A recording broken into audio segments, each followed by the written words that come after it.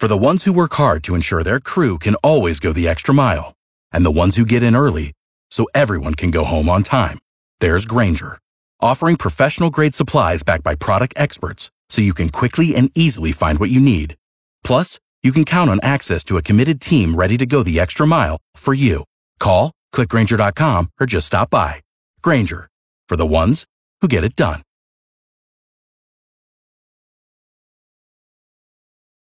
Is back. The Brian Mudd Show. Throw in your 2 cents. Call 1-866-610-6397. That's 1-866-610-6397. Senator, I would like to start by saying unequivocally, uncategorically, that I deny each and every single allegation against me today that suggested in any way ever harassed her. Yeah, been a long history of those who are constitutionalists aspiring to the high court having to go through the ringer with no shortage of absurdities that are lobbed against them. Brett Kavanaugh certainly was not the first in that regard. And the term borked didn't come from nowhere. Of course, Clarence Thomas, and where it all began with the whole Anita Hill situation when he was originally nominated for the high court, and the attacks that continue on Justice Thomas to this day. Now, again, we've had the breaking news as the United States Supreme Court for this term has issued their final 2 rulings, one against the Biden administration, EPA, their ruling, and the other on the Remain in Mexico policy. The final decision issued by this court where they found in favor of President Biden and his ability to rescind President Trump's Remain in Mexico policy through executive order. Now, about all this, and Clarence Thomas in particular, going back a couple of years ago, there's a documentary about Clarence Thomas in his own words, and now a new book that has been released on back of that documentary. One of the authors, Michael Pack, joins us now. Michael, appreciate it. Thank you for having me on your show. Good to be on. All right, so, the story of Justice Thomas, it is one that I think is overly simplified these days as people tend to look through ideology alone. But in your findings, in your historical perspective on the man, give us some of the themes that you think are understood and perhaps underappreciated. Well, both the film and the book, which is, they're all based on a long interview I conducted with Justice Thomas over 24 hours over many months, and then also his wife Ginny, and they're the only interviews because, as you said at the top, we allow Justice Thomas to tell his story in his own words. In the film, it's combined with archival footage and recreations, but basically you hear his version of events, and we allow viewers to form their own opinions. And the same in the book. We had this vast interview, longest interview any Supreme Court justice had ever granted any journalist ever. So it was a great resource, and my co-editor of the book, Mark Paoletta, had the idea that we should take some of that material and put it in a book, and the book has 95% new material. But basically, they all cover his great dramatic life up to his time on the court and his ideas about how the court should work and how he comes to his opinions and his thoughts on things like abortion and the administrative state. But it is a very, very dramatic life, often, as you say, trashed and oversimplified. I mean, in the very bare bones of it, he was born in 1948 in the segregated South in dire poverty. His father left before he could remember. He was raised by his grandfather and nuns and given eventually good values that he then fell away from, had a radical period, became, as you said, an angry black man in the 60s, and then came back to his Catholic faith and his core values, only to be attacked, as you say, really since the Reagan administration, when he came out, so to speak, as a conservative black person that had views that you weren't allowed to have. And as you correctly say, it's gone on to, just yesterday or even today.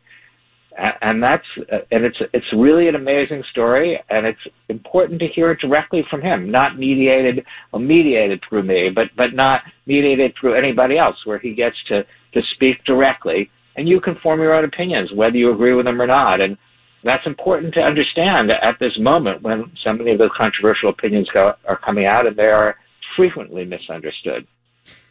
Michael, to the point of what you've laid out here, you talk about the longest interview conducted with a justice. I think some people would be surprised that it would be Clarence Thomas. Many court observers will note that he often is one of the most, I don't know if soft-spoken is the right way of putting it, but he often is one who is the least likely to engage when it comes to hearing cases, the length of which he might ask questions and the like. And so for him to be the one that is the most, willing to sit down and talk about this, that strike you as interesting? Well, it is unusual. I think that accounted for PBS's very strong support for the film, and we were happy it was nationally broadcast on PBS, because we believe not only the people who might agree with Clarence Thomas should watch it, but every American. So it is perhaps surprising. It is the case that when you meet him in person, a lot of the impressions you get from the media are not true. He is very gregarious, very, very, very great storyteller, has a wonderful voice, is very, very articulate. It's true, as you say, that he had been, for many years, reluctant to speak in oral argument. He did not like the free-for-all, the back and forth, which he felt robbed the advocates of their chance to make their case.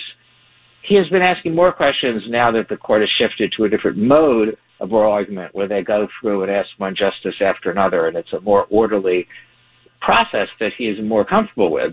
But it's important to note that he has always been one of the most active members of the court. He's written over 750 opinions, at least 30% more than any other Supreme Court justice.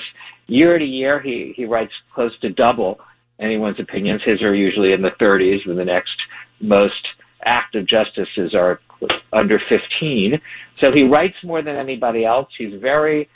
Provides a lot of leadership in the internal discussions, which is where as he explains very in much detail in the book, that's where the work of the court goes on. We are used to thinking of these court cases in the mode of, To Kill a Mockingbird or Perry Mason or something as a kind of dramatic trial situation. But the oral argument isn't part of a trial. It's an appeals court, and most of the work is on paper, the submission of written briefs and amicus briefs and internal discussions. We only see the oral argument, so we focus on that. But he's very, very active in all the other areas, and some people call it now the Thomas Court. Well, and I wanted to pick up there, actually. I'm glad you brought that up. We're speaking with Michael Pack. He's the author of Created Equal, Clarence Thomas, in his own words. Michael, on that note, I was wondering if you got a sense of this from Justice Thomas, the shift over the course of time, and even his willingness to greater engage in the oral arguments now. Maybe perhaps viewing himself in a leadership role of sorts. For example, we know that, during her time on the courts, Ruth Bader Ginsburg, she became that leader on the left, and she was looked to that way. Many conservatives would look towards Justice Alito that way, and he, of course, authored the opinion on Roe. But does Justice Thomas perhaps see his role at this point, this stage of his life, as maybe taking more of a leadership role on that court? I did not ask him that question directly, but surely I think many do see him as taking a leadership role. And he's the most senior justice on the court. People sort of look to him. He is really, I think he is effectively the leader of the conservative wing of the court. I think most would agree with that. I've met Justice Alito. I have great admiration for Justice Alito, but I think it's really Thomas that is the leader of that wing of the court. It's a different kind of leadership on the Supreme Court. I mean, they're all quite independent. They're brilliant men and women, each of them in their own right. But I think he's the one he's fought longest, written most about all the things that come up, whether it's the Second Amendment or abortion or administrative law cases or like the EPA case you brought up. And I think he is I think he effectively has a kind of leadership role there, and many have pointed it out. Michael Pack, again, the book Created Equal, Clarence Thomas in his own words. Thank you very much. Appreciate it, Michael. Well, let me just say that it is available on Amazon or Barnes & Nobles or everywhere else, but the film is also still streaming, and it's also on Amazon. But if you go to our website, manifoldproductions.com, you can find that where else it's streaming. It's streaming at about 15 different sites, probably one that your listeners already subscribe to. So both of them are already available. They complement each other. You can get one or both, and this time, as we go into the 4th of July, is a good time to contemplate A Great American. Yeah, sure enough. Definitely well worth our time. Yeah, appreciate it. All right, we're going to have Natalie Trending Story up next here in the Brian Mudd Show, News Radio 610 WIOD.